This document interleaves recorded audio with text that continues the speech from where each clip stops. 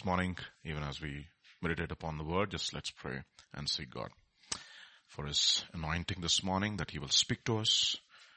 Serious things, lots of things concerning in the days that we are living in, that we will become more and more sober-minded. Because that our prayers should not be hindered. Be sober-minded, it says, and be diligent for the sake of your prayers. Scripture says, watch and pray. Therefore, our minds have to be cleared. Our minds have to be stayed on Christ. Our minds have to be saturated with the way the Lord thinks. Our minds have to direct our paths, our decisions, everything in the coming days. And therefore, this morning, Father, we come to you in the name of Jesus, Lord, that you would speak to us, Lord. Instruct us, teach us through your word. Speak to our hearts. Empower us, O Lord. Even as we receive your word by faith, anoint us with the Holy Spirit. Fill us with your Holy Spirit. Transform us from the inside out and cause us to walk in your ways. Thank you, Father. Thank you, Lord. We just worship you. We just glorify you. We thank you for all your goodness and your mercy that we enjoy every day of our lives. Watch over us, O Lord, even now. And Lord, grant us clarity in our thoughts, clarity in our vision, clarity in our purpose. Thank you, Lord. Thank you, Jesus. Grant us clear heads, O Lord, this morning. Enable us to focus on the things that are above, Father, and not be anxious about anything. Thank you, Lord. We praise you. We worship you. Anoint us this morning to speak and to hear. We praise you. We worship you, for in Jesus' name. Amen.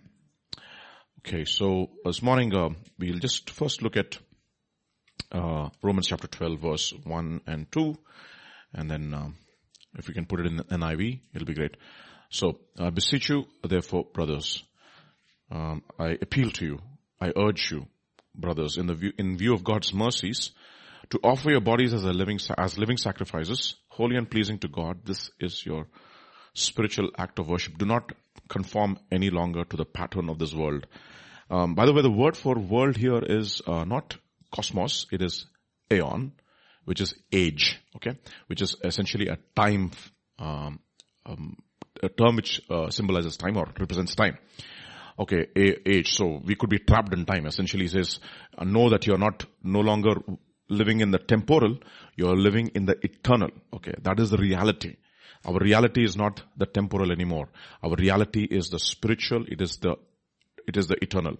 So it says, do not be conformed to this world or to this age, in other translations, but be transformed by the renewal of your mind, or the renewing of your mind. Then you will be able to test and approve what is God's will, his good will, his pleasing, and his perfect will. Okay. So, this is constantly the whole idea of coming to the teaching of the Word of God, is to start allowing the Word of God to transform us. That's what we sang, the last song that we sang, right? Transform our mind, conform our will, change, form our hearts. Okay, all these things are important. And therefore we come to the instruction of the Word of God. Another important verse which I love is 1 Timothy chapter 1 verse 5, which says the goal of instruction, or the purpose of the commandment is love from a pure heart, from a good conscience, and from a sincere faith. Okay, so we all have divided hearts, and we have to constantly be brought back to the way God thinks, or rather we are to start thinking biblically, scripturally. Okay, not just in the letter, but behind the intention also is important, right? And the other thing also is that, I was talking to Pastor, if you put your legs on two boards, your breeches will give way. Okay, so it's an interesting picture. Okay, just imagine that. All right. See, saving faith is what we were looking at. Is impossible faith, but once we have saving faith just not only makes us believers in God, it also makes us overcomers. All right, we begin to overcome the world, and we begin to overcome the flesh, and we begin to overcome the devil, and all is through faith. By faith we overcome the world. By faith we overcome the flesh. He says, I am crucified.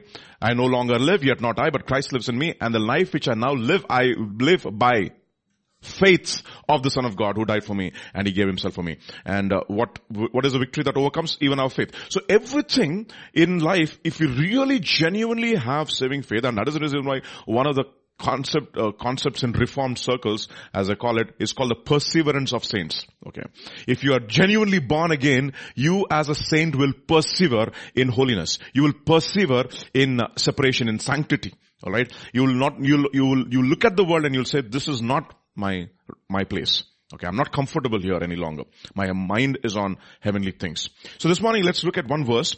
1 John chapter 5, verse 4 and 5. 1 John chapter 5, verse 4 and 5 and verse 19.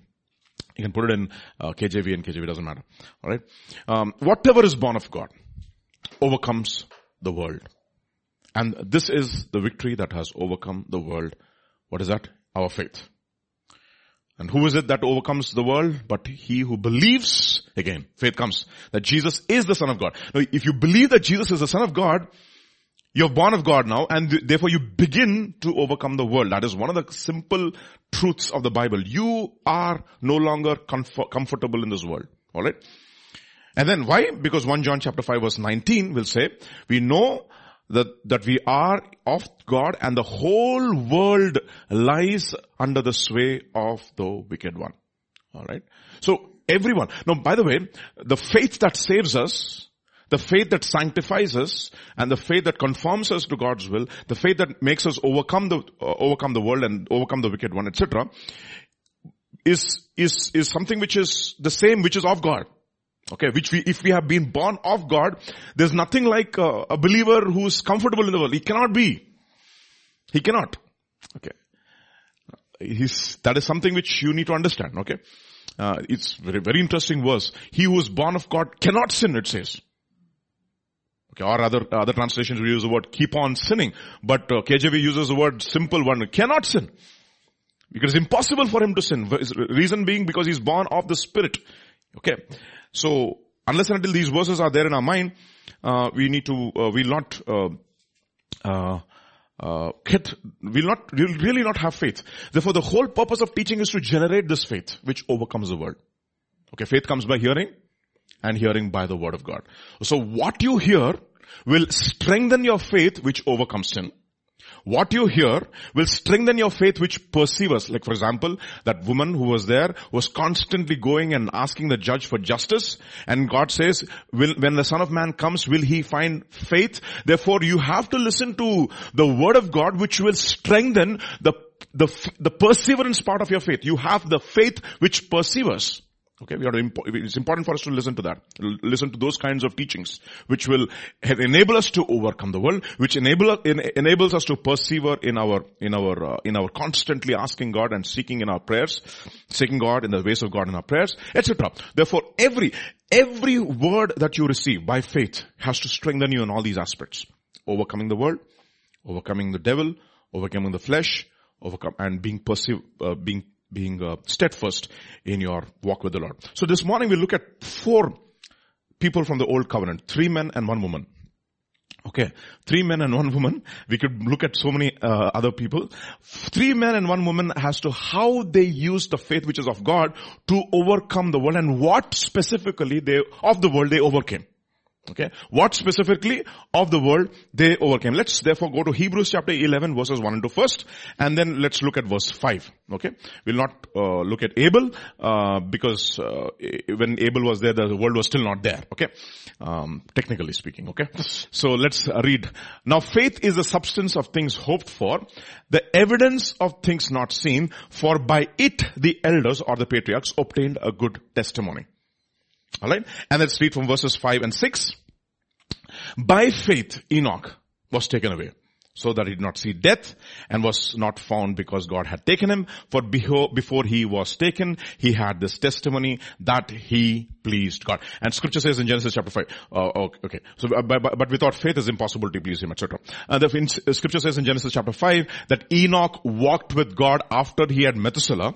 He lived for 365 years and he had Methuselah, and he walked with God for 300 years after he had Methuselah, and he had sons and daughters. So understand this, he was living a normal life. Okay, normal life. He was not living a life of a saint or of a monk or a, ascetic. Okay. No ascetic lifestyle. He was living in the world, normal life, normal family life. He was having the things which are normal with everybody, but still he was walking with God. Albeit alone. Because sometimes, you have to be prepared to walk with God alone. Alright. So what did Enoch overcome specifically? What was the world that Enoch was living in? Is important for us to understand. Now, after Cain is sent away from the Garden of Eden, from the presence of, not God, from the Garden of Eden, from the presence of the Lord, there is a world which is growing. Okay, we had the line of Cain, and then we have the line of Seth, and from which we have Enoch coming from the line of Seth. So, this is the world that he was living. They were all living together, by the way. They had the same language. Only in Genesis chapter 11 that you will see the languages become different. But they were all living in the same environment, even until the flood. So it says in Genesis chapter 4 verse 16, let's read from Genesis chapter 4 verse 16, Okay. Then Cain went out from the presence of the Lord and dwelt in the land of Nod on the east of Eden.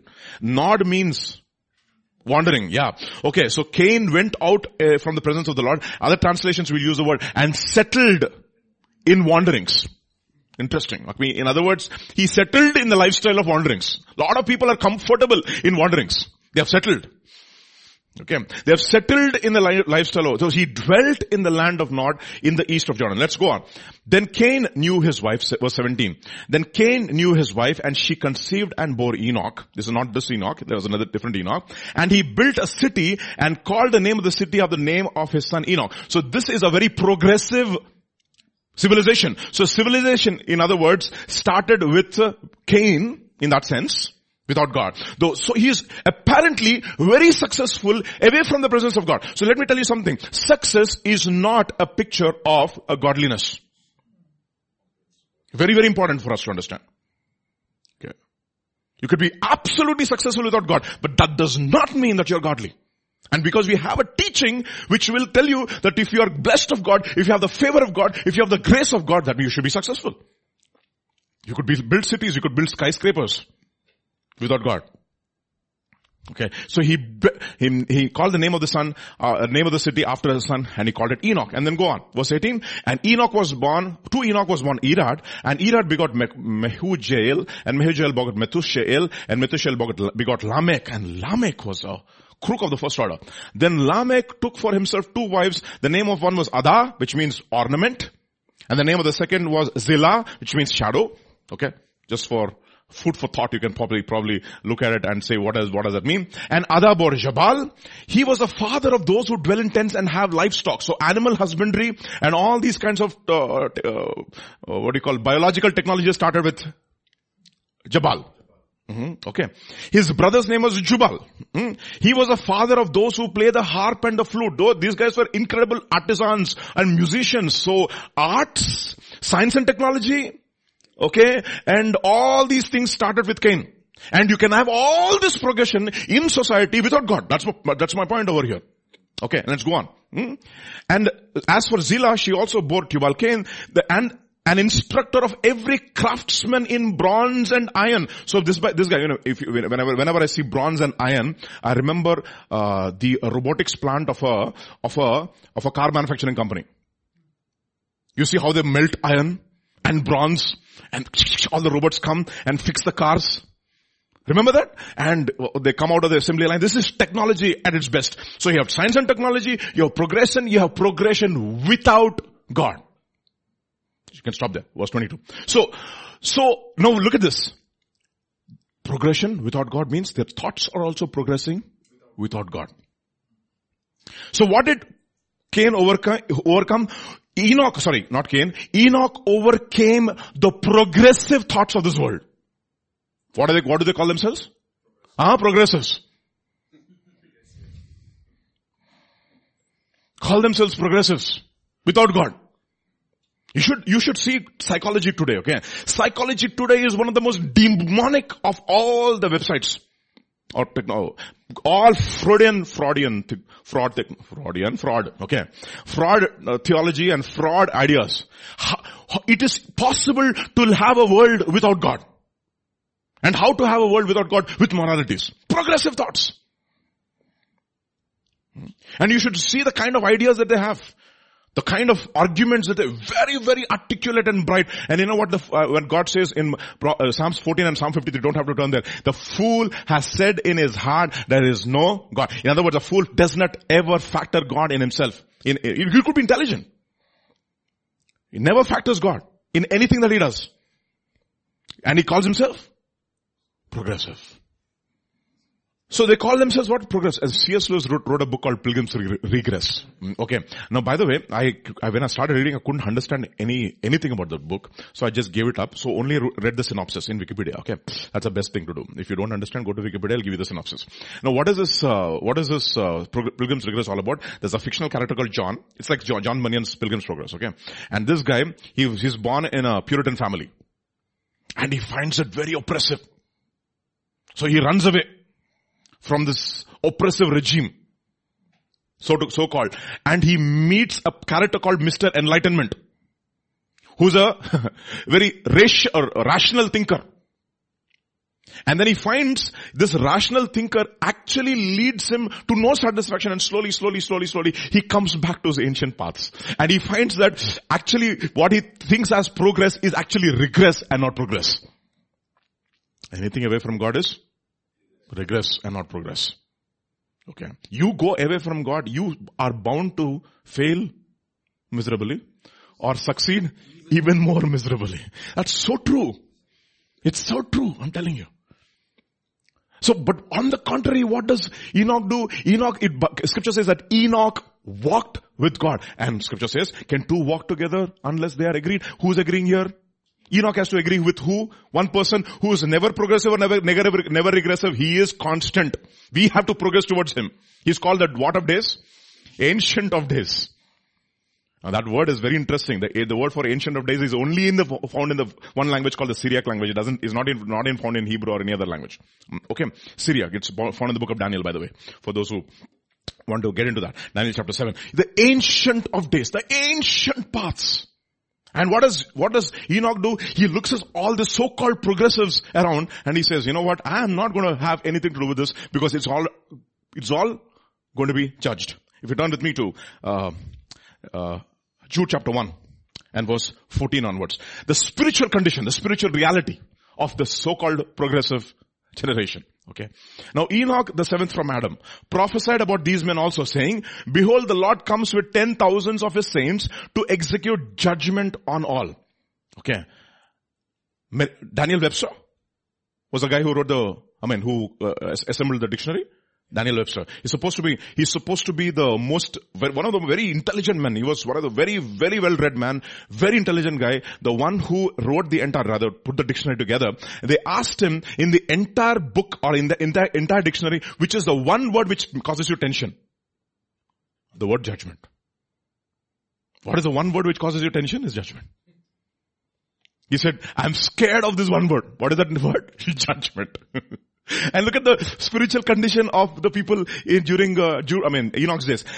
To execute judgment on all, to convict who are ungodly among them of all their ungodly deeds which they have committed in an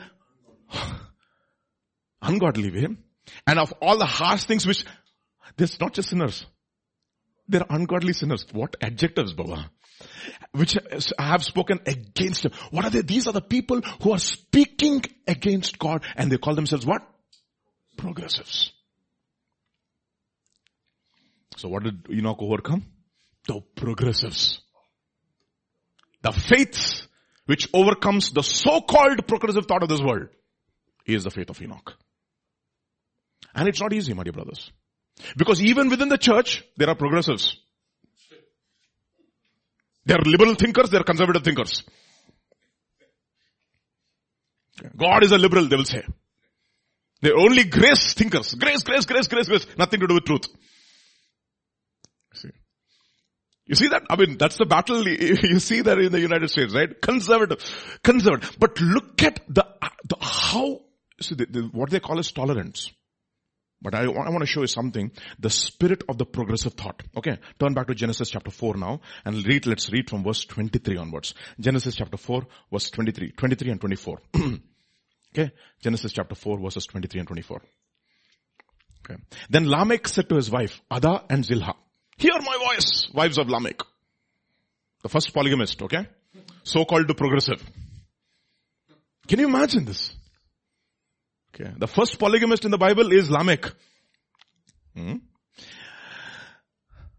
Hear my voice, O wives of Lamech. Listen to my speech. This is a threat, okay? He's threatening his wives essentially. For I have killed a man for wounding me, even a young man for hurting me. In other words, these so-called progressives are so intolerant. If anybody hurts them, oh, you're hurting my feelings. What will I do? Silence you. Social justice, exactly. They're called social justice warriors, Baba.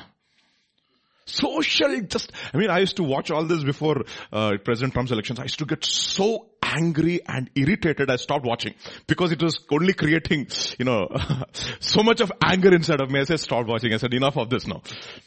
Okay. You should see the kind of animosity they have towards anything which is conservative. Oh my goodness, they call you all kinds of names. Racist, Islamophobe, homophobe. Oh my goodness, what kind of a phobe? You are an Islamophobe. You cannot criticize Muhammad. By the way, they will never call anybody a prophet. Have you seen the liberal media or the mainstream media? They will never call Jesus a prophet. They will not call Isaiah the prophet. They will not call Jeremiah the prophet. They will not call anybody a prophet. But when it comes to Muhammad, the prophet.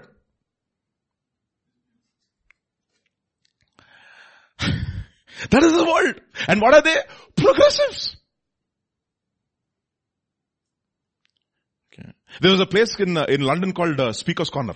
The bastion of free speech. You can go and say anything there. Now it has become from Speaker's Corner to Sharia Corner.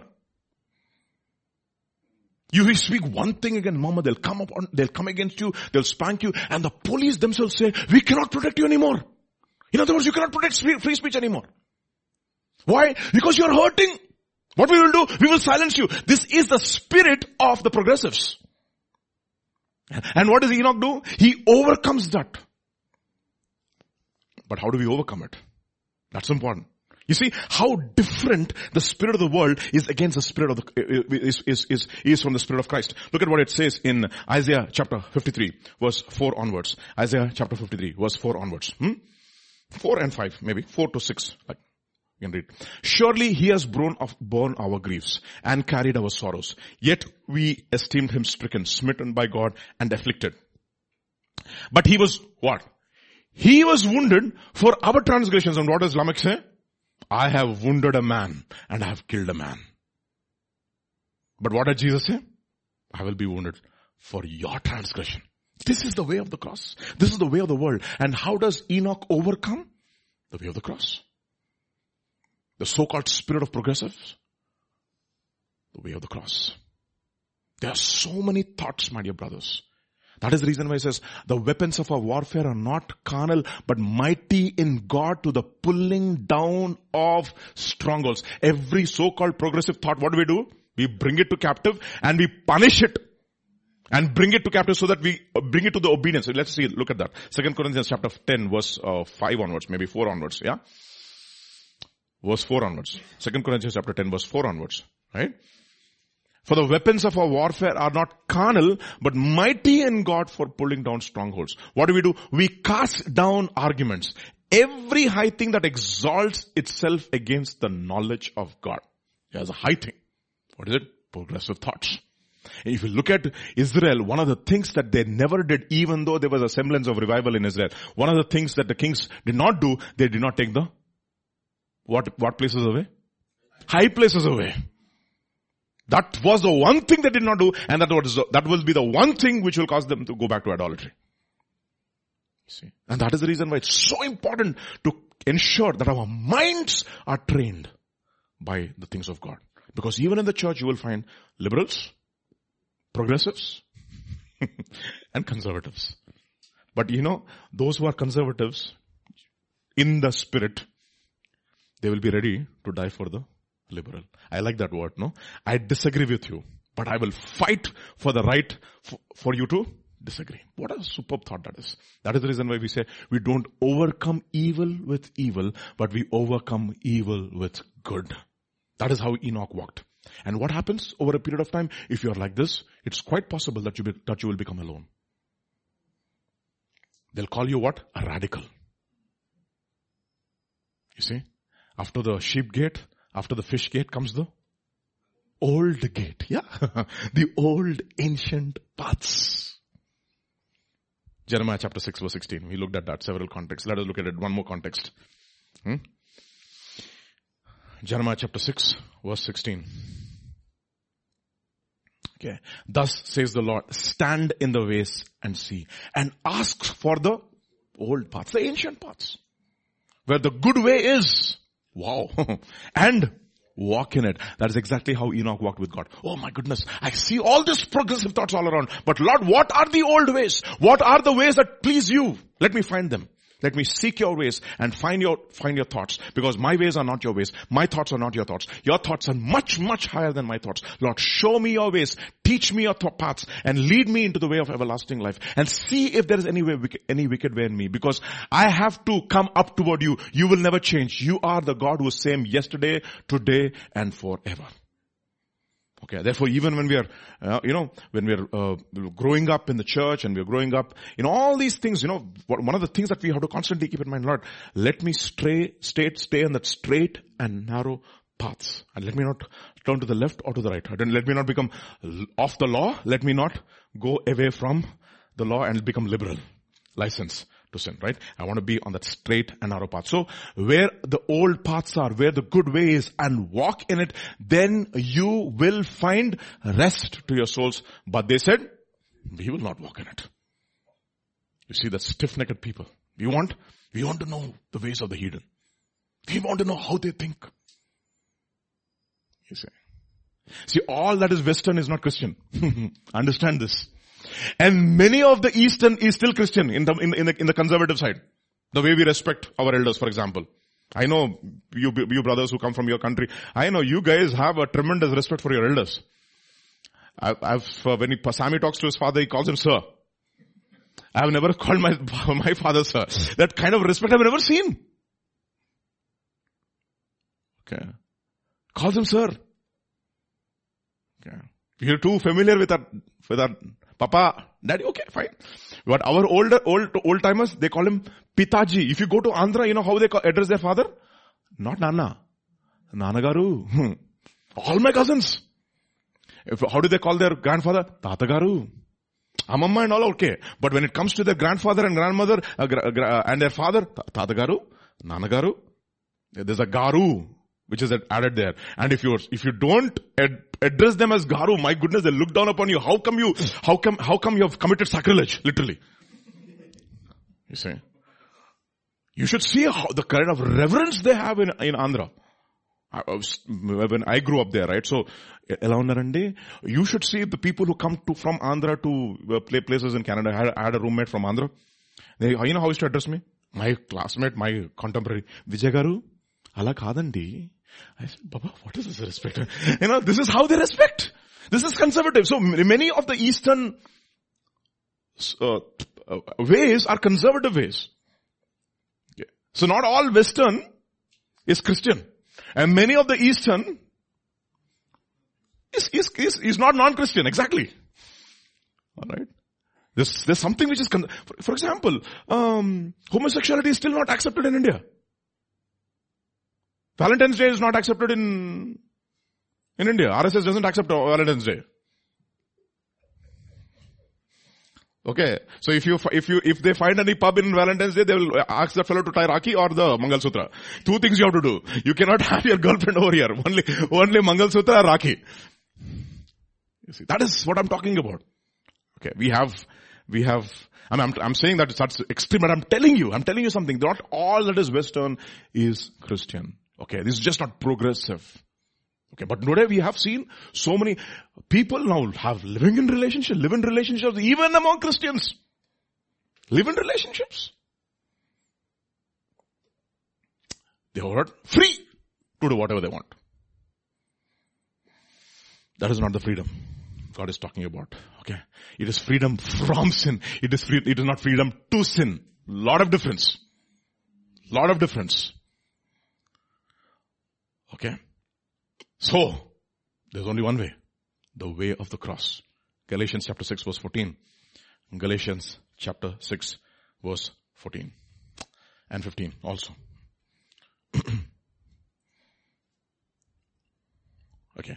But God forbid that I should boast except in the cross of our Lord Jesus Christ, by whom the world has been crucified to me and I to the world. For in Christ Jesus neither circumcision nor uncircumcision avails anything, but a new creation. Okay. We don't accept anything secular. Okay. Nothing which is of a Christian is secular. Everything is sacred. Understand these things. Very, very important. Okay. Because we have, we are living in a time like that. They will call you intolerant. In fact, the Bible says they will kill you and they will think that they're doing God a service. That the spirit of Lamech. Why? You're hurting us. Okay. Have you seen? The so-called progressives, they will not accept any other thought except theirs. How come they have boycotted so many conservative speeches in so many universities, so-called progressive universities in America? Understand this.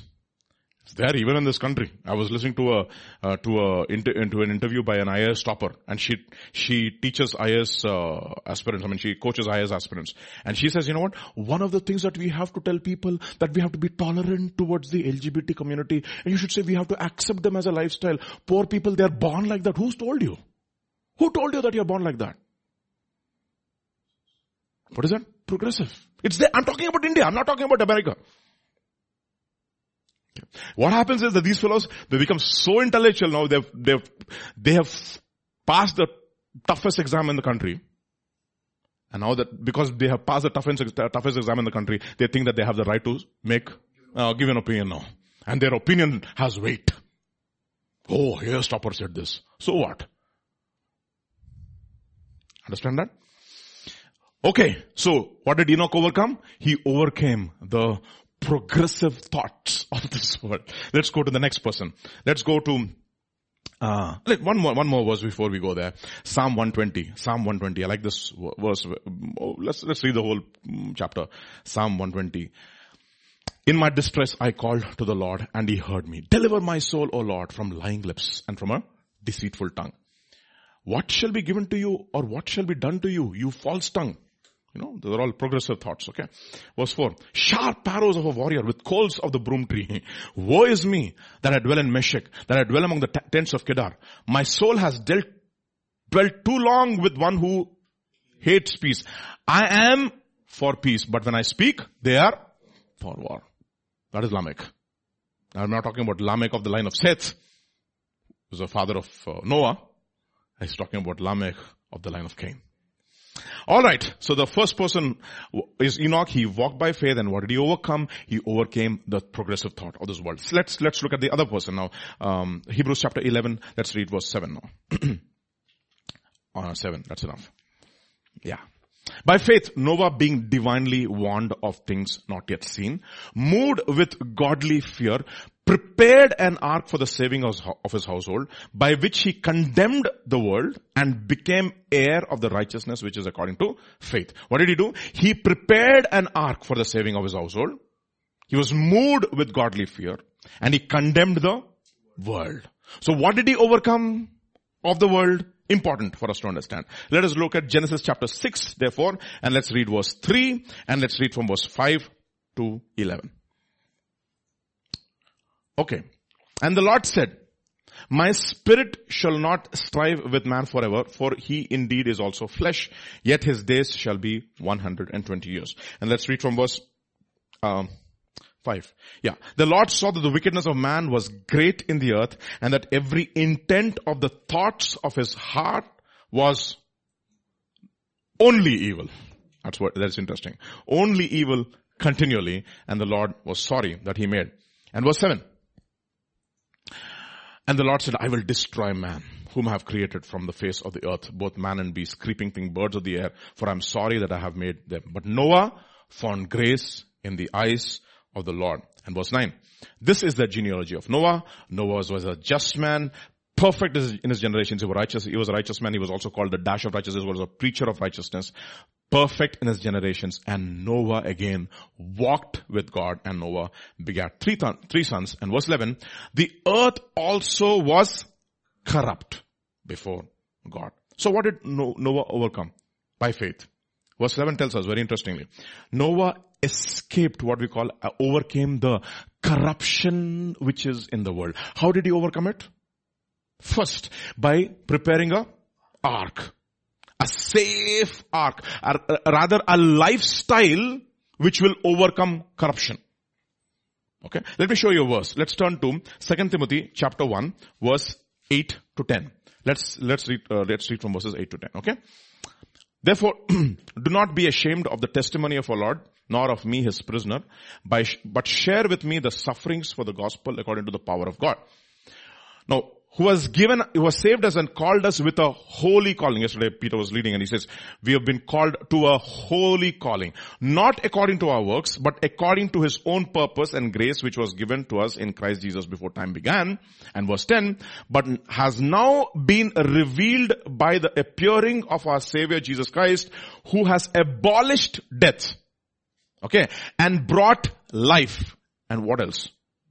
Immortality, not immorality, immortality, which essentially also means incorruption, to light through the gospel. So what does the gospel bring? It brings us the way towards incorruption, and it brings us the way towards eternal life.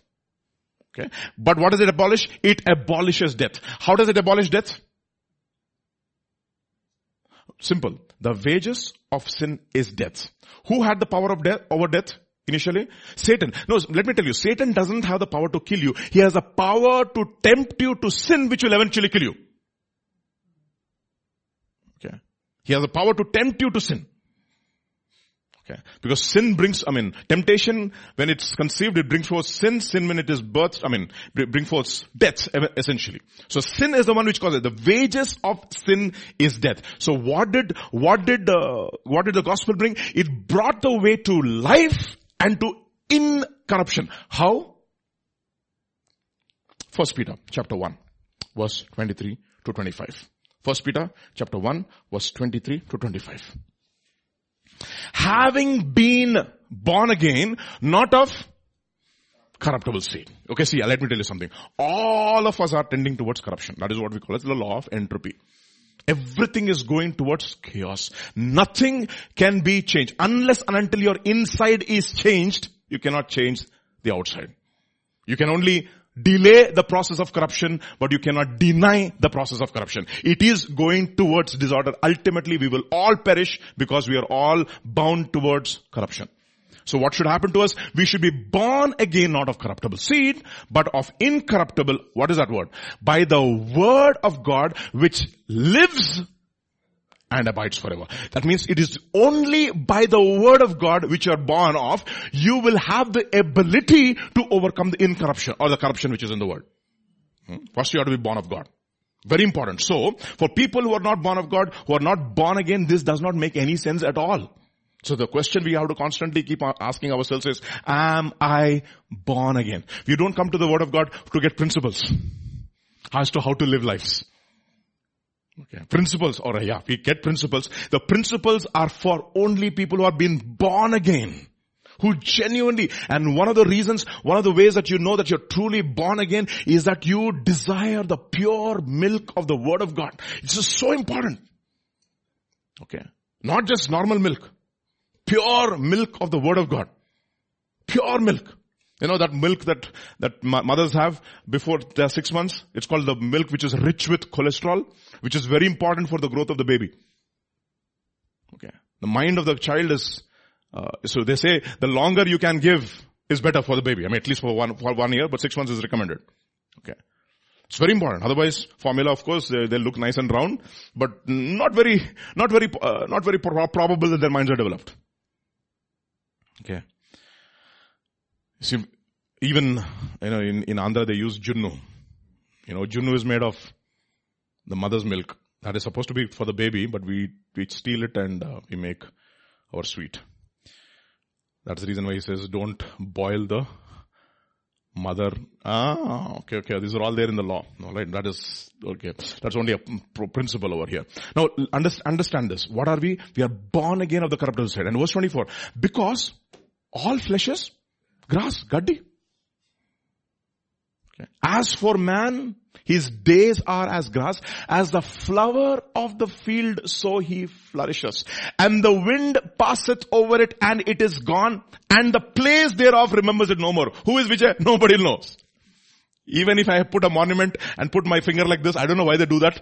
All statues in India, they're like this, or like this, or like this, I don't know. Okay. They can call me KTR, PJR, God, or whatever. The place thereof remembers it no more. Okay. But if you are born again by the word of God, you will live and abide forever. Okay. All flesh is as grass, and the glory of the man is a flower of grass. The grass withers and the flower fades, but the word of God abides forever. Now, this is the word which was preached to you by the gospel. So what is it? So first of all, how should you fight corruption? Fight corruption, first be born again. Impossible for anybody else to fight corruption. It is impossible. It is impossible to fight corruption, by the way. You can have all movements. Anna Hazare, Tamudu Hazare, or any Hazare. Akka Hazare, Anna Hazare, doesn't matter. Okay. Any Hazare will not be able to stop corruption because we are bound, especially in India. You know, we voters are also very corrupt. We take money from every party. And we choose the party we want, who gives us the maximum money. We take money from everybody. YSR Congress, TDP, Congress, BJP. Everybody we take. Who gives the biggest money, we will go and vote for him. We are also corrupt. Yadha Raja, Tada Praja. As the king, so are the people. And who is the king in democracy? The people are the king. Ultimately, you will get the leaders whom you choose. The leaders are a reflection of the people, by the way. Understand that. Okay. If that is the case, if that is the case, okay, browse through the leaders of this world today. Understand this. So, first of all, you have to be born again. Second thing, you have to constantly fight corruption in your life, because it says, God is not mocked. Galatians chapter 6. Please turn there, please. Galatians chapter 6. Verse 7 onwards. Yeah. Do not be deceived. God is not mocked. For whatever a man sows, that also he will reap. For if he sows to his flesh, he will reap what? Corruption. But he who sows to the Spirit will also reap everlasting life. So what is Noah doing? He's building a life. No, he's building an ark, of course, which is inside and outside with pitch. It's a picture of a life which will stand the judgment which is coming into the world. Because Enoch also warned about judgment, and he lived in the light of judgment. His son's name was Methuselah, which means this guy dies, judgment comes. One day, just imagine if COVID was there those days. My goodness. Methuselah had one cough. Gone case. Everybody went on a fasting and prayer. Asking God for mercy. Okay. If he dies, judgment comes. He lived in the light of judgment. I'm telling you something. You will never experience the mercy of God until you understand the judgment of God. It says, when the judgments of God are on the earth, the people learn the way of righteousness. It says in Isaiah, one of the verses. Okay, when your judgments are on this world, people learn the way of righteousness. Okay, judgments of God are good. There's a God who doesn't, he punishes sin. The word for striking is Make. One of the names of God is Yahweh Make, the God who strikes. The first person whom he struck his own son. He struck the rock and the water flowed. He struck him on the cross and we have eternal life. Life came. God is a God who strikes. God is a jealous God. So if we never understand the mercy of God, it is mercy and truth which have kissed each other. And the righteousness and whatever has met each other. Justice has met each other. Righteousness is on the cross. Everything is upon the cross. So unless and until you understand the judgments of God, you will never experience the mercy of God. Okay. I am the holy and lofty one who lives in eternity, and I also look for those people who tremble at my word, it says. Tremble at my word. So understand these things. So if you sow to the flesh, you will reap corruption. If you sow to the Spirit, you will reap. So you have to build a life which will ensure that you will stand the judgment which is coming, which is a life which is protected, a life which is protected by the word of God. The boundaries have been placed in your life and you're protected. Let me show you how that happens. How generally, corruption enters into life. Let's into our lives. Let's turn to Deuteronomy chapter 31 verse 24. Deuteronomy chapter 31 verse 24 onwards. Chapter 31 verse 24. So it was when Moses had completed writing the words of the law in a book, when they were finished, that Moses commanded the Levites who bore the ark of the covenant of the Lord, saying, take this book of the law and put it beside the ark of the covenant of the Lord your God, that it may be there as a witness against you. Kya baat hai? For I know your rebellion and your stiff-necked. If today, while I am yet alive with you, you have been rebellious against the Lord, how much more after my death? Man, those words, what should happen? Just think about it. Pastor James is the one who started the church. Okay. Just imagine if he were in the place of Moses. He looks at all of us, his children. Today when I'm alive with you, you guys are so rebellious. What will happen if I'm gone? Look at what it says next verse. You have to apply it to our own situation, okay? Gather to me all the elders of your tribes and your officers, that I may speak these words in their hearing, and call heaven and earth to witness against them. For I know that after my death you will become utterly corrupt. Why? It's tension. Now think about that. Only one generation after Moses fought corruption. After that, whenever the godly influences over their lives were gone, what happened? They went back to corruption. Whenever who was gone from their lives? A judge was gone from their lives. What was God's order? Judges. Not kings. Judges. Who was the last judge? Of course, Samuel was the last judge. He was a prophet and a judge. So as long as you had a person who judged, as long as there was a leadership which was absolutely uncompromising, they were okay. But when the leadership just went away for a few minutes or for a few days, look at what it says in Exodus chapter 32. Exodus chapter 32, and let's read from verse 1 first. Now when the people saw that Moses delayed coming down from the mountain, the people gathered together to Aaron and said to him, come, make us gods that shall go before us. For as for this fellow, other translations will use the word, this fellow Moses, the man who brought us up from Egypt, we do not know what has become of him. Verse 7. And you know the story, right? And the Lord said to Moses, get down, for your people whom? I mean, it's interesting, no? That is the tension of the leader. When the people are doing well, I brought them out of Egypt. When the people are doing bad, you brought them out of Egypt. That is the tension of a leader. You want to become to leadership, you'll know the tension is. That's the reason why I said not many should become teachers. They will say, who are the people whom you mentored? Call them here.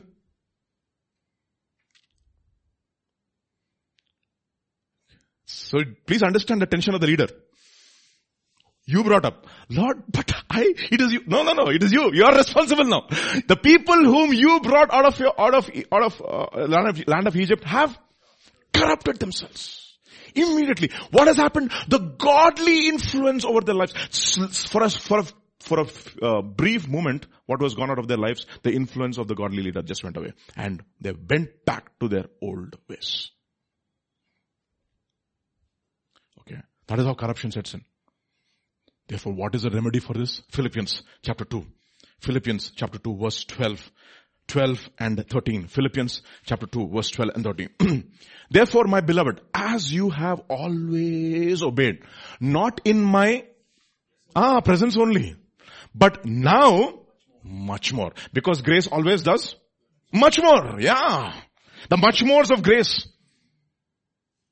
Okay. That means the convictions of your leader have now become your convictions. Okay. That's exactly what happened. When Daniel was off, what happened to Shadrach, Meshach and Abednego? They stood by themselves. They said, King, we are not going to, just because Daniel is gone, what does sister use? When the cat is out? The mouse come to play. When the cat is out, the mice have come to play. Yeah. The mice have come to play. The cat is out, the mice have come to play. That means the true colors come out. All the mice inside of you come out. Chua. What does a chua do? It eats. No? It eats off. The corruption inside of you, all those things inside of you become, the flesh inside of you begins to manifest when the influence of the God leader is gone. So what is important? Therefore we have to say, this person's convictions have to become my convictions. Because in the new covenant, you don't need anybody to teach you. Everybody will be taught of the Lord. You will, of course, God may use several people in your life to disciple you, to discipline you. But over a period of time, you should be able to walk with God alone. That's the whole purpose of teaching. To take you to God and to make your convictions strong enough so that when the influences of the godly people, the people in your life are taken away for a season, you are still able to stand. Okay. That is how you have to build your life to fight corruption in this world. Did you understand? Okay, so much more in my absence, work out your own salvation with fear and trembling. Okay. Proverbs chapter 6, my favorite. Verse 6 onwards. What is it? Thank you. Go to the ant, you sluggard. Consider her ways and be wise, which has no captain, no overseer, or no ruler. What does it do? It gathers our supplies in the summer and provides her supplies in the summer and gathers our food in the harvest. How long will you slumber, O sluggard? When will you rise up from your sleep? A little sleep, a little slumber. What is happening? Look at a little folding of hands to sleep. What will come? What will come? So shall your poverty come on you like a prowler, and your need like an armed man. Like a prowler. Like a prowler means like a thief. And your need like an armed man. That's it. Once an armed man comes, what happens? You're given. That's it. You're gone. Okay. A little sleep. That's the reason why he says, I went to the field of a sluggard. 25? Proverbs 25. Please turn there. I forgot to put that, please. One of my favorite proverbs. Which I'm trying to practice now. To get up early in the morning and not to turn my back as one rebellious. Okay. What is that? 24. Read that please. 24. Look at what it says. I went to the field of the lazy man, of the sluggard, and the vineyard of the man devoid of understanding. And there it was, all overgrown with thorns. What is it? What is coming? Corruption. I told you, for thorns to grow, you have to do nothing. To go to hell, you should do nothing. It's automatic. It's a default setting in your life. Okay. It is your ROM. It is a read-only memory. It has been burnt into your system. Okay. And there it was all grown with thorns, its surface covered with nettles, its stone was broken down. Stone wall was broken down. What was broken down? Stone wall was broken down. The protections just came out of their lives. And when I saw it, I considered well. I looked on it and received instruction. Boy, my goodness. That's what you should see. You should see the lives of people who have been, you should learn from everybody. You know, in Telugu there's a very interesting poem. It says, Aggipulla, Kukkapilla, Sabubilla.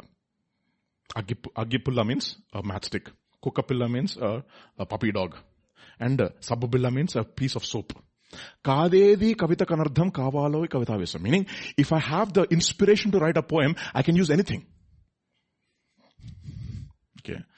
I can use Aggipulla, that is a matchstick, or a puppy dog, or a soap bar. Anything, as long as I have an inspiration or a heart of a poet, I can write poetry. I have to have inspiration. But all scripture is given by the inspiration of God. It is profitable for doctrine, for reproof is the word for conviction. Actually, the word is to build strong convictions, and to correction, to make doing things which are bent in our lives straight, and to discipline us, to chastise us, and to keep us in the straight and narrow path. Okay. So every situation, every circumstance, and all these things have been written for our learning, upon whom the Ends of the world have come, Baba. Everything has been given for us so that we will ensure that we walk in that straight and narrow path. Okay, let's see. A little slumber, a little sleep, a little folding of the hands to rest. So shall your poverty come like a prowler and your need like an armed man. What has happened? Corruption is already set in your life. Why? Because you do not guard it. And God says, Noah had the faith to overcome what? Corruption that is in the world. How did he do that? He built an ark for the saving of his family. Built a life which will insulate him from the corruptive influences of this world. You need to understand that. The world is forever drawing you towards corruption. How did he do that? If you turn with me to Luke's Gospel, chapter 17, another way. Luke's Gospel, chapter 17, verses 26 to 29, if you will. Two kinds of people are mentioned over there.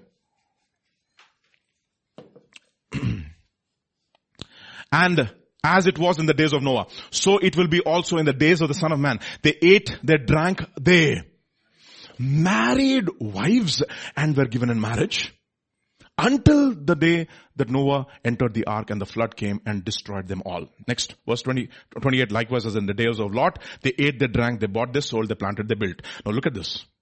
What is mentioned specifically according to the days of Noah? They married and they were given in marriage. So what was the cause of corruption? That is the reason why he tells the people of Israel, when you go into the land of promise, do not make any marriage alliances with them. You will never be able to convert them. They will convert you. For sure. Okay. Understand this. What brought corruption into the life of Samson? Marriage alliance with a Philistine. Anointed person of God. One man of God was praying and asking God and seeking God for anointing. Lord, grant me the anointing, and strength. And one man, and when he was praying, God answered him and asked him this question. Oh, you want anointing and strength. What kind of anointing and strength do you want? You want the anointing and strength of Samson? Or you want the anointing and strength of Daniel?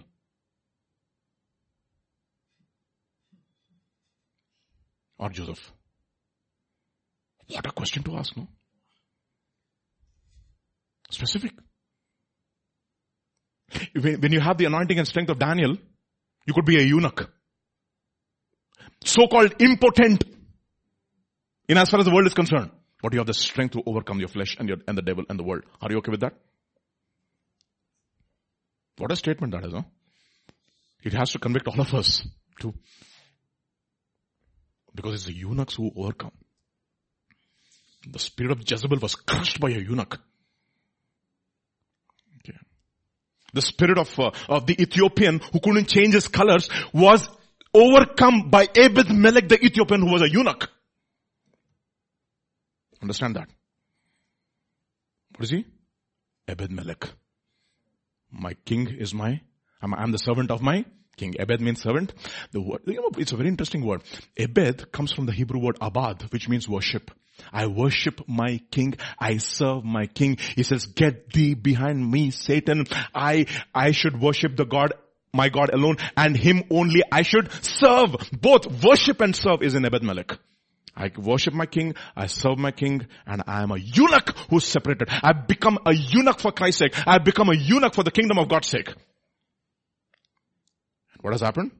He's called Ebed-Melech, the Ethiopian eunuch, what the scripture says, who cannot change his colors, whose nature cannot be changed. And his nature was changed by the glory of God. Why?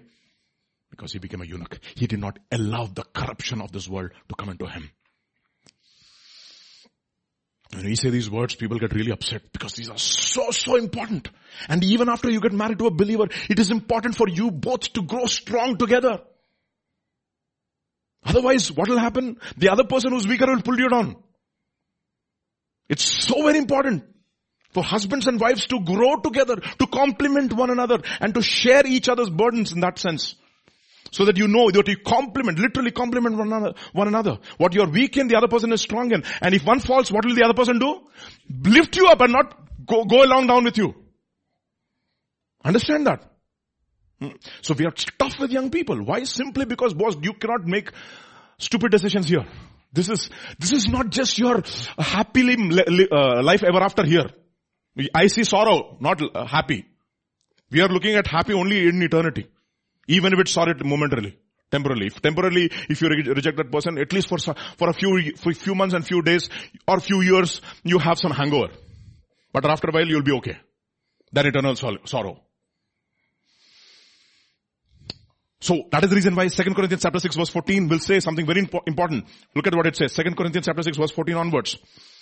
Do not be unequally yoked. The word for yoke is zygote. Zygote. Together with unbelievers, for what fellowship has righteousness with lawlessness? What communion has light with darkness? What accord has Christ with Belial? Or what part has a believer with unbeliever? Verse 14. Yeah, verse 16. And what agreement has the temple of God with idols? For you are the temple of the living God. As God has said, I will dwell in them and walk among them. I will be their God and they shall be my people. Okay. So, do not be deceived. God is not mocked. Okay. And how long did it take for him to build the ark? 120 years. It's a long obedience. To build this life is not a one-day thing. Boy, consistency. Do one thing for 21 days. Consistently. You will see how tough it is.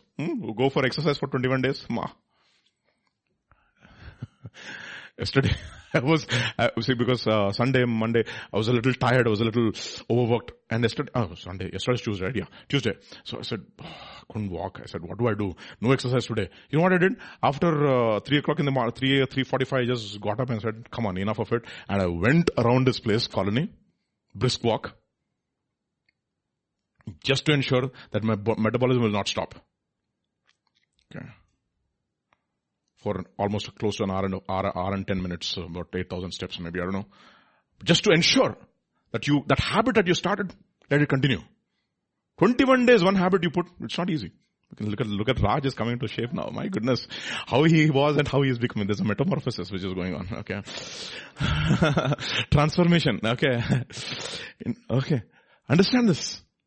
So it's a long obedience in a single direction. It doesn't happen in a day. That's the reason why it says in Romans chapter 2. Let's read from Romans chapter 2 verse 6 to 11. Romans chapter 2 verses 6 to 11. Who will render to each one according to his deeds? If you don't like that. Who will render? God will render.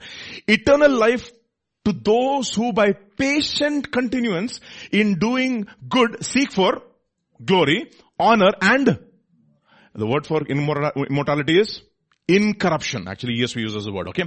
But to those who are self-seeking and who do not obey the truth but obey unrighteousness, indignation and wrath, tribulation and anguish on every soul who does evil, on the Jew first and also to the Greek, but glory and honor and peace to everyone who works that is good, to the Jew first and also to the Greek. So what are the faculties that have to be trained in order for us to live a life which will not allow corruption, a life which protects us from the corrupting influences of this world? Very important, right? So let us see what are those two things which you need to develop. Let's go to Hebrews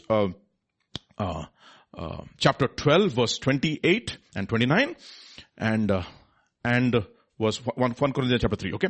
Therefore, since we are receiving a kingdom which cannot be shaken, let us have grace by which we may serve God acceptably with reverence and godly fear, for our God is a consuming fire. That means everything that can be shaken in your life has to be shaken and has to be taken out. 1 Corinthians chapter 3 verse 9 onwards. Okay. For we are God's fellow workers. You are God's field. You are God's building. According to the grace of God which was given me as a wise master builder, I have laid the foundation. So what is important for you to build something which will not be movable? It is the foundation which is important. Okay. And another builds upon it, but let each one take heed as to how we will build on it. Okay.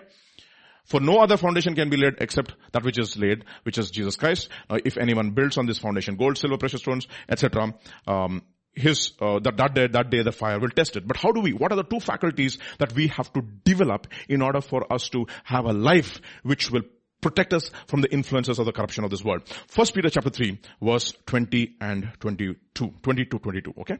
I want to look at this. This is very important. Who formerly were disobedient when once the divine long suffering waited in the days of Noah. While the ark was being prepared. The ark was being prepared. That means Noah was working upon this ark, a life which essentially symbolizes a life which will stand judgment.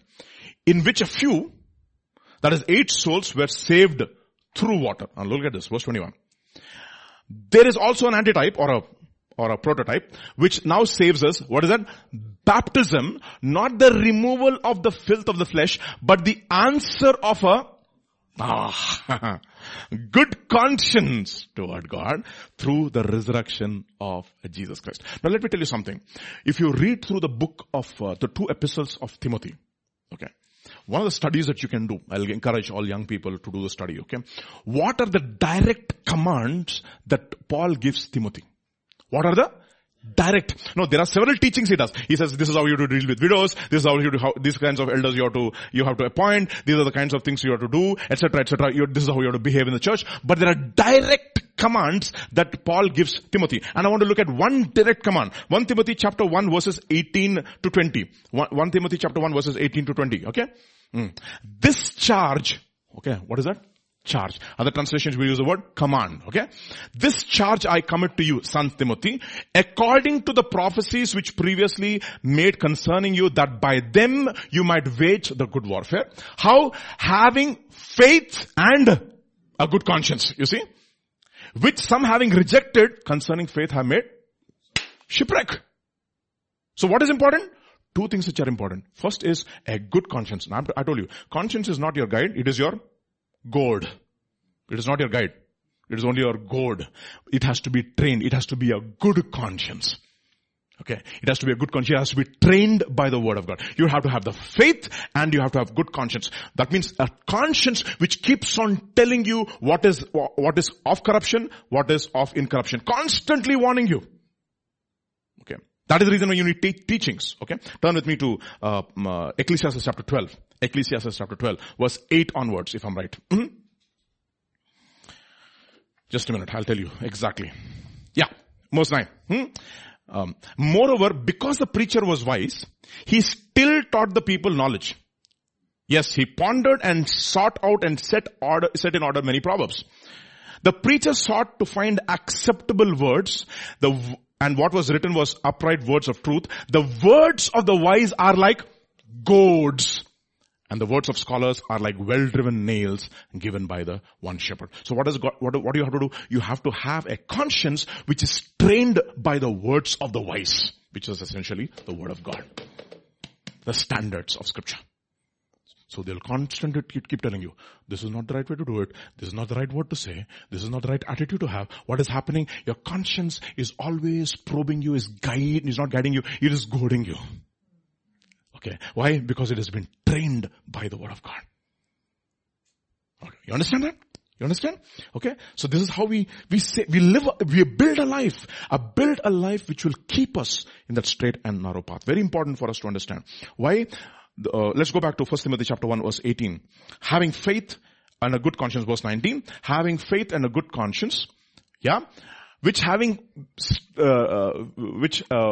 having rejected concerning faith have suffered shipwreck, and then go on, of whom are Hymenaeus and Alexander, whom I delivered to Satan that they may learn not to blaspheme. And what is it? The problem is this Hymenaeus and Alexander, they had teaching which was spreading like what? Gangrene. See? Teaching. So important. The end of a commandment, the goal of our instruction is this, what? Love from a pure heart, from a good conscience, and from a sincere faith. 3 important things. Understand? So how did he overcome? He overcame by living in the reality of his baptism and having a good conscience toward God. Alright. Let's look to the next person. So we finished we finished Enoch, we finished Noah, and obviously by induction it is Abraham. Okay. What did Abraham overcome? Let's go to Joshua chapter 2. Joshua chapter 2. And let's read from verse 2 onwards. Okay. Yeah. No, it's not 24. Joshua chapter 24 verses 2 onwards. Joshua chapter 24 verses 2 onwards. Yeah. Alright. And Joshua said to all the people, thus says the Lord God of Israel, your fathers, including Terah, the father of Abraham and the father of Nahor, dwelt on the other side of the river in old times, and they served other gods. Including who? Abraham. What were they serving? They were serving idols. What kind of idols were they serving? We need to understand. What are the idols that they were serving? When we talk about idols, it's just not, Saraswati is one idol. He is goddess of education. Saraswati Putraha. Who is that person? Ramanujan. Okay. So somebody told me, one of those goddesses apparently, when he was meditating in the temple, they asked him, how did you get all these equations, Baba? They told him, the goddess, some goddess, Meenakshi temple. He was meditating, he was a pandit in Meenakshi temple. The goddess gave him all these in a book. That is the reason why he became Ramanujan, the greatest mathematician from India. Okay. So see, they say that mathematics is a queen of all sciences. And number theory is a queen of all mathematics. And who is the god of mathematics? Number theory? Ramanujan. But how did he get those ideas? From Madam. Okay, the other goddess. Gods and God.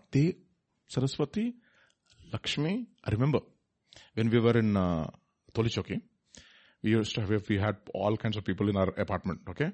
So we just had Abigail, and all our neighbors came and said, we had a baby, and they said, Evaru puttaru, Ammai puttinda. Ammai, oh, you had a girl. Oh, Lakshmi has come home.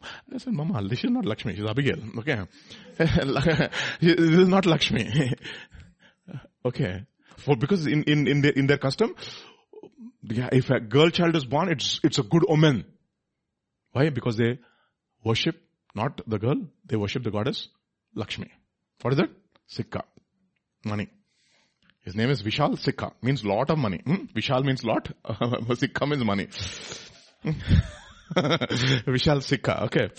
So, what do they worship? Go to Galatians chapter 4. And verse 1 to 3 first. Okay, let's sing there.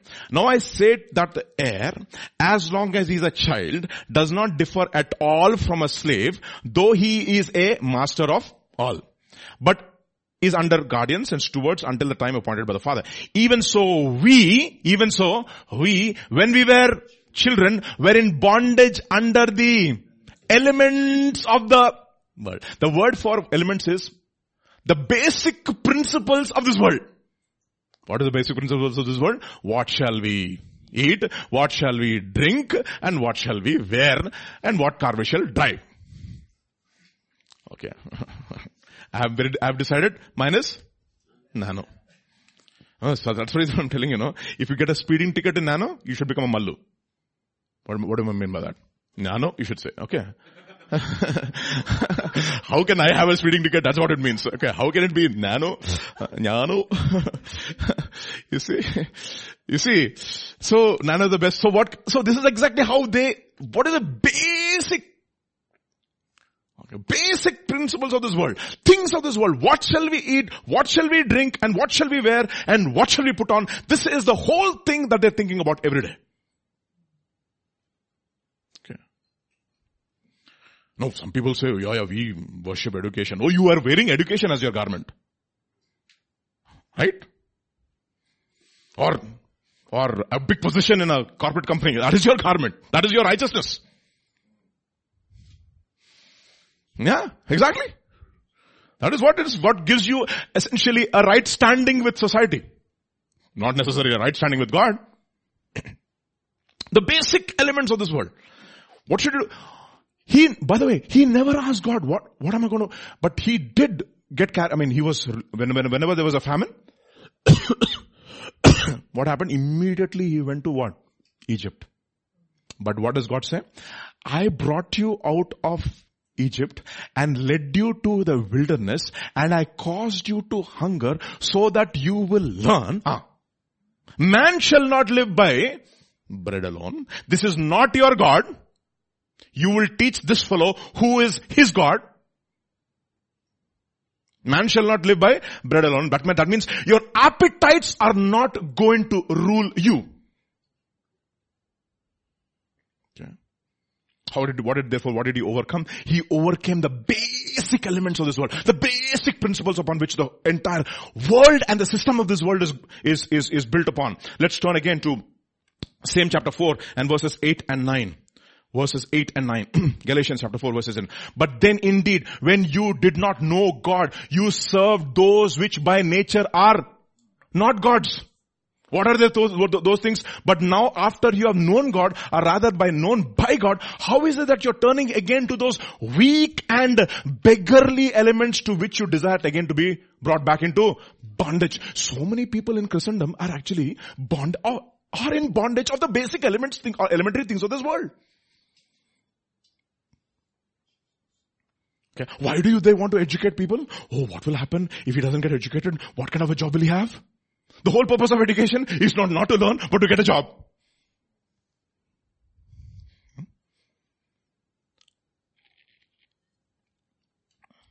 Understand that? Those are very elementary principles of this world. In Telugu there is a saying, no? Koti vidyalu, koti korake. All that you learn is for eating. Of course, you decide which place to eat. It could be Sheraton, or it could be a Mandi. Okay. But ultimately everybody is at the same level. But in Triple near Triple there's one Pani Puri store.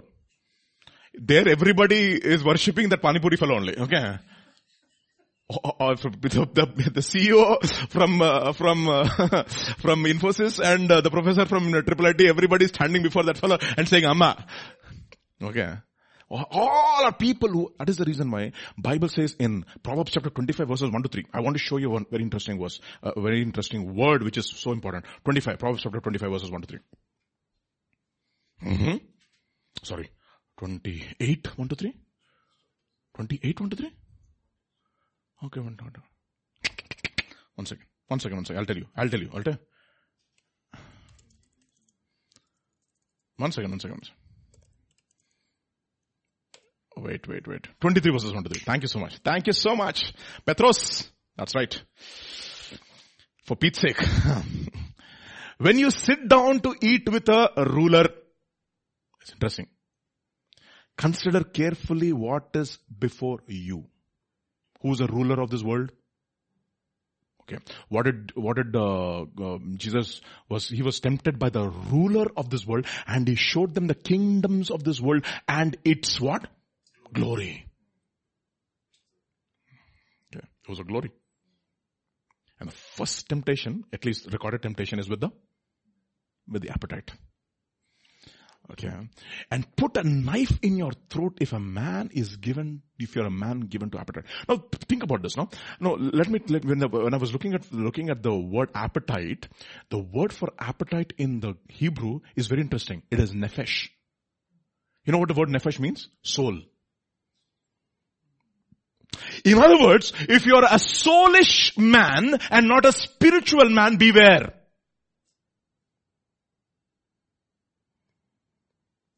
Okay. A natural man does not understand the things of the Spirit of God because they are foolishness to him. Let's turn there. 1 Corinthians chapter 6. 1 Corinthians chapter 6. Let me tell you the exact verses there. 1 Corinthians chapter 6. 1 Corinthians chapter 6. Oh boy. When I looked at that, I was stunned. Okay. Not chapter 6, chapter 2, right? Doctor? Verse 13 onwards, yeah? Maybe let's read from verse 12 onwards. 12 onwards. Now, we have received not the spirit of the world, but the Spirit which is from God, that we might know the things which are freely given to us by God. These things we also speak, not in words which man's wisdom teaches, but which the Holy Spirit teaches, comparing spiritual things with spiritual things. That is the reason why whenever you are studying Bible, you interpret the Bible with the Bible and not with anything else. Even if there's a commentary, if the commentary does not agree with the Bible, you do not bring anything which is external into the word of God. That is the reason why one man of God said, diamond cuts diamond. Okay, nothing else. If you want to divide the Bible, you have to divide the word of truth by the word of truth. Right? That is how you rightly divide it. Okay? So, but the natural man, the natural man is the man of the soul. The man of the soul. What is he? He is only concerned about the things of the mind, which will satisfy his thinking. Appetites of his mind, basically. He's got a carnal mind. A mind which is not trained by the Spirit of God. The natural man does not receive the things of the Spirit of God, for they are foolishness to him, nor can he know them because they are spiritually discerned. All that he can think is at the most at the fleshly level or at the intellectual level. Nothing more than that. He's concerned with the basic things of this world, the elementary things of this world, which are non-gods.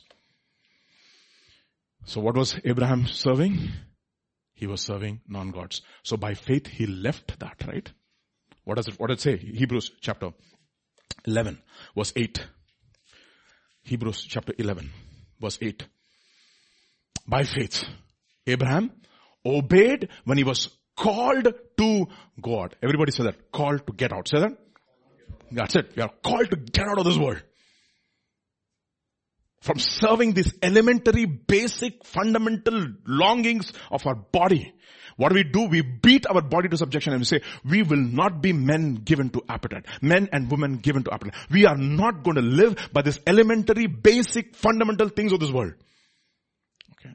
We want to be a people who are spiritual, who are of the spirit and not of the soul. Okay. Understand that? Okay, so what does he do? By faith, Abraham obeyed when he was called to go out to the place which he would receive as an inheritance, and he went out not knowing where he was going. By faith, he dwelt in the land of promise. You see, even in the land of promise, he is not attached to the land. By the way, when Lot leaves him, where is he looking? Down. He's not even looking at what land I'm going to inherit. God said, look up, left, right, etc.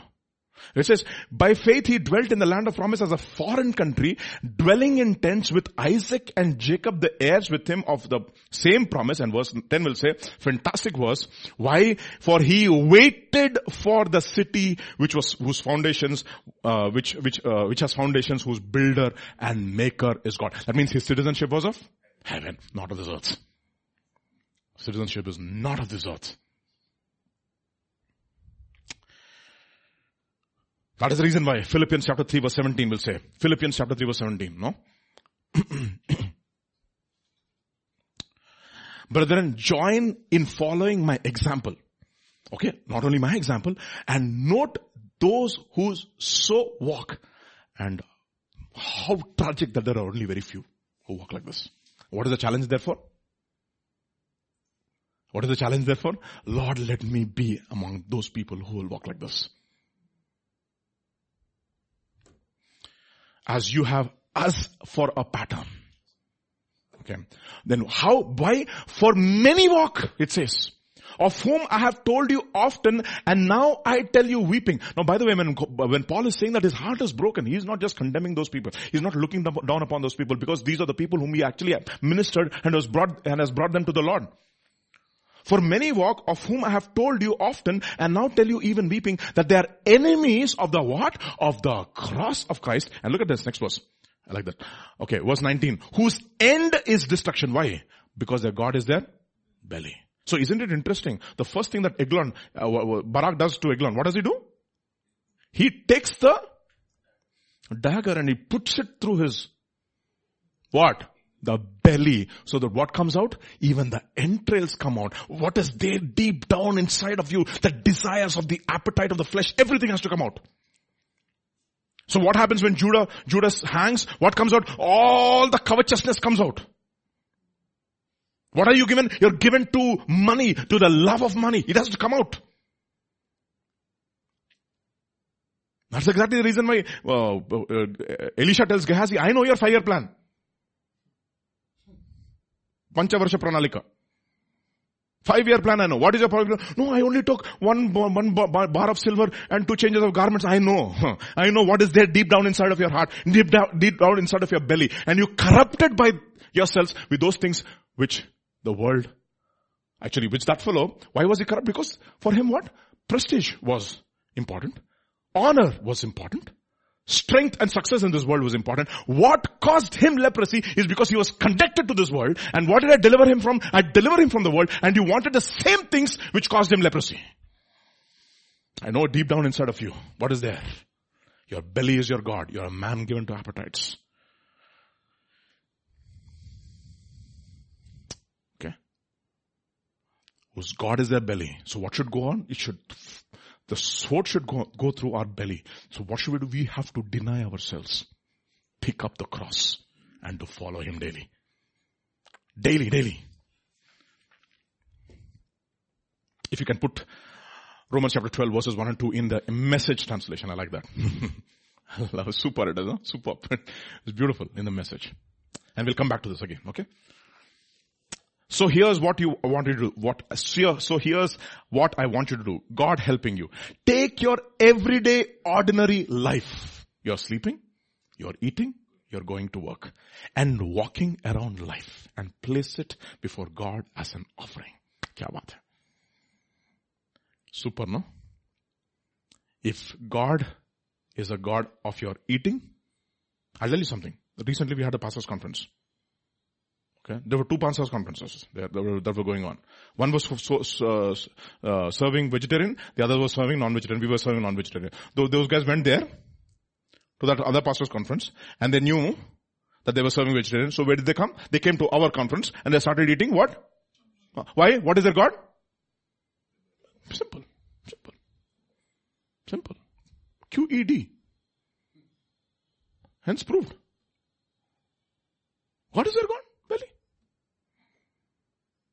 That is one of the reasons why we have to beat our body to subjection. Fast regularly. Tell this fellow, Baba, fat fellow, it's coming out.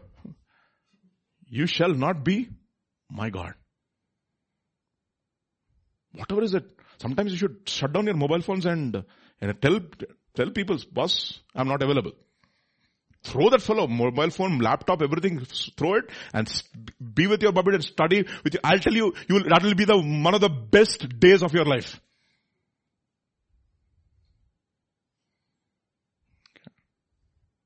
Even then, your thoughts will wander. Then you will know how much you missed your mobile phone. Or you didn't miss it at all. Depends. Okay? Let's go back. Their end is a destruction. Their God is a belly. They exalt. Yeah. So, glory, their God is a belly whose glory is a shame, whose minds, who set their mind, it's a mind set. You see? Minds are set. It's bent in one direction. It's been set, meaning you can't change it. Set on earthly things. Why? For our citizenship is of heaven, from which we also eagerly wait for our Savior, the Lord Jesus Christ, who will transform our lowly body, that it may be conformed to his glorious body, according to the working by which all things, by which he is able to subdue all things to himself. Okay. So what should you do? Colossians chapter 3 in NIV. Please, verses 1 and 2 in the NIV. 1 to 4 maybe. Yeah. 1 to 4. Since then you have been raised with Christ. Set your hearts on things above, where Christ is seated at the right hand of God. Set your minds on things above, not on earthly things. And verse 3 and 4. For you died, and your life is now hidden with God in Christ, with Christ in God. When Christ, who is your life, appears, then you will also appear with him in glory. 21, 33 to 35, Luke. 21, 33 to 25. Luke 21. And he looked up. Okay, even so, when you see these things happening, you know the kingdom of God is near. I tell you the truth, this generation will certainly not pass until all is happened, all things happen. Heaven and earth will pass away, but my words will not pass away. Be careful. Your hearts will be weighed down by dissipation with drunkenness and anxieties of this life. Other words will say is the word gluttony. Okay, gluttony and drunkenness. Drink. A drink could be anything. One man of God said, first the beer is chilled. First the beer is chilled. Then when it goes through your throat, it is thrilled. Then after that, you're billed. Okay, after that you're billed. And you go on the bike and you get killed. First, chilled beer sold here. So first the beer is chilled. Then when it goes through your throat, it is thrilled. You're very thrilled. After that, you're billed. And then you go on your bike and you're killed. The wages of sin is death. That's exactly what happens when you are drunk by this world. It's chilled and cold and it's nice and cozy. It looks good. Have you seen how the beer ads are? It's foaming and it's chilled. And when it goes through your throat, you are thrilled. And after that you get the bill and finally it kills. That is the reason why when wine is there in the glass, don't look at it. Boy, and you say, what glittering color. That is the reason why it tells Lemuel, it is not for kings to drink wine. It is not for kings, Lemuel. That wine could be anything.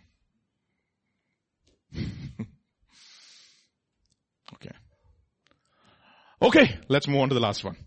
So what did he overcome? He overcame the idolatry of this world. The elementary basic things of this world, Abraham overcame by faith. Do you have that faith? Here's a question. Question. Let's do the last one. I said 3 men and 1 woman. Okay. Who's that woman? Madam Sarah. Let's go to Isaiah chapter 51. What did Sarah overcome by faith? Isaiah chapter 51 and verse 1 to 2. The last one, okay? I'm done. It's already 11. Listen to me, you who follow after righteousness, you who seek the Lord. Look to the rock from which you have been hewn and to the hole of the pit from which you were dug. Look to Abraham your father and to Sarah who bore you. Because she was by faith, Sarah, when she did not have the strength, bore, it says in Hebrews chapter 11, bore a child. But what did she overcome is important. You know what she overcame? Especially according to me, which is very close to my heart, 1 Peter chapter 3, we know this very well. 1 Peter chapter 3 verse 1 onwards. Enoch overcame the progressive thoughts of this world. Noah overcame the corruption which is in the world. Abraham overcame the idolatry of this world. And Sarah overcame the fashions of this world. Okay, let's see that. Wives, likewise, be submissive to your own husbands, that even if some do not obey the word, they without a word may be won by the conduct of their wives. Very difficult for wives, but it's the word of God. If you have an issue, when you reach heaven, you can talk to Peter. When they observe your chaste conduct accompanied by fear, do not let your adornment, that word, adornment, you know what it means? Your cosmos, your world. Let not your world be what? The external. Merely outward, arranging the hair, wearing of gold, or putting on fine apparel. Yes, Francis Bacon said, apparel proclaimeth the man, but not the woman. Okay. Rather let it be the hidden person of the heart, the incorruptible beauty of a gentle and a quiet spirit, which is very precious in the sight of God. For in this manner, in former times, the holy women who trusted God, what did they do? What was their world? Their world was the hidden person of the heart. What did they overcome? Not the external, but the internal. So they overcame the external and they concentrated on the internal. The external is not important. The internal is important. What I'm inside is important. That is the reason why he says, if you make the inside clean, then you will also be able to make the outside clean. Make the inside clean, so the outside also may be made clean. As Sarah, verse 6, as Sarah obeyed Abraham, calling him Lord, whose daughters you are, if you do good and are not fair. So what did she overcome? She overcame the fashions of this world. The fashions of this world. What was the fashion of this world? External. What is the most important thing that you find in a woman's purse? Mirror. A mirror. Vanity mirror, says Samir. He corrected me. Thank you, Samir, for the correction. Okay. You see that? Vanity mirror. And what are the mirrors for? To examine your inner and not the outside.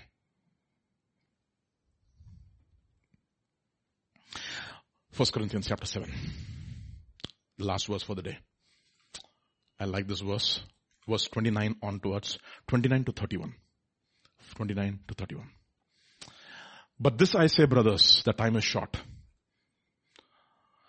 That from now on, even those who have wives should be as though they had none. Those who weep as though they did not weep. Those who rejoice as though they did not rejoice. And those who buy as though they did not possess. And those who use this world as not misusing it. For the form of this world is passing away. You know what the word in the word in the Telugu is very interesting. It says the lokapu natana gatinchiput. The pretense of this world is passing away. It's a whole different sermon. But one thing is passing away. What is passing away? The external adornment. You know what? One day God will uncover this and show exactly what you are. And what will happen? In this presence, you will know that you are absolutely naked. That's what he tells the Laodicean church. You have this, that you think that you're clothed, that you're adorned, but you do not know that you're wretched, you're poor, you're blind, and you're naked. So let us not, so what did Sarah? By faith she overcame the external, and she concentrated on the internal, the hidden person of the heart, the incorruptible beauty of a meek and the quiet spirit. So let not be your world be of the external, because the world is only looking at your external. Oh, they look beautiful as a couple.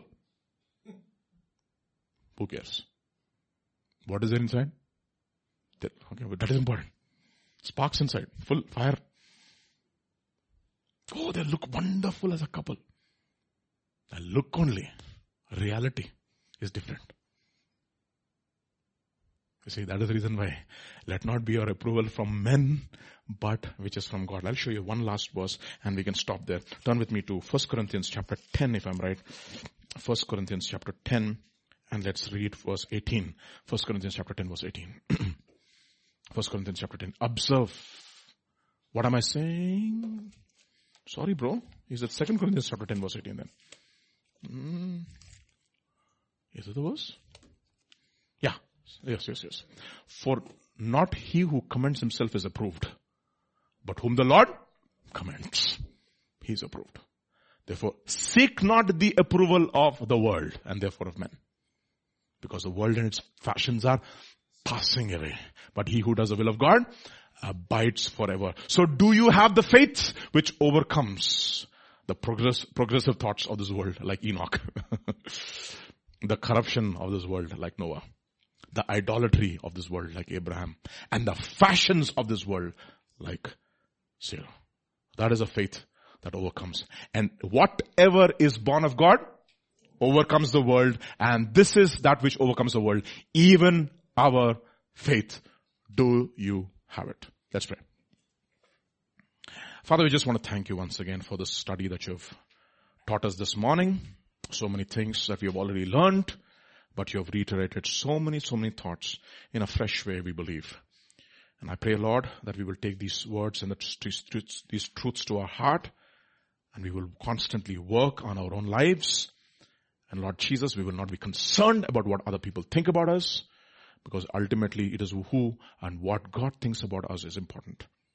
And I pray, Lord Jesus, that you would grant us the grace to walk in your ways and to seek your ways all the days of our life. To seek not the approval of men, but the approval which comes from God alone. Thank you, Father. We praise you, we worship you, we give you glory. For in Jesus' mighty name we pray. And all God's people said, Amen.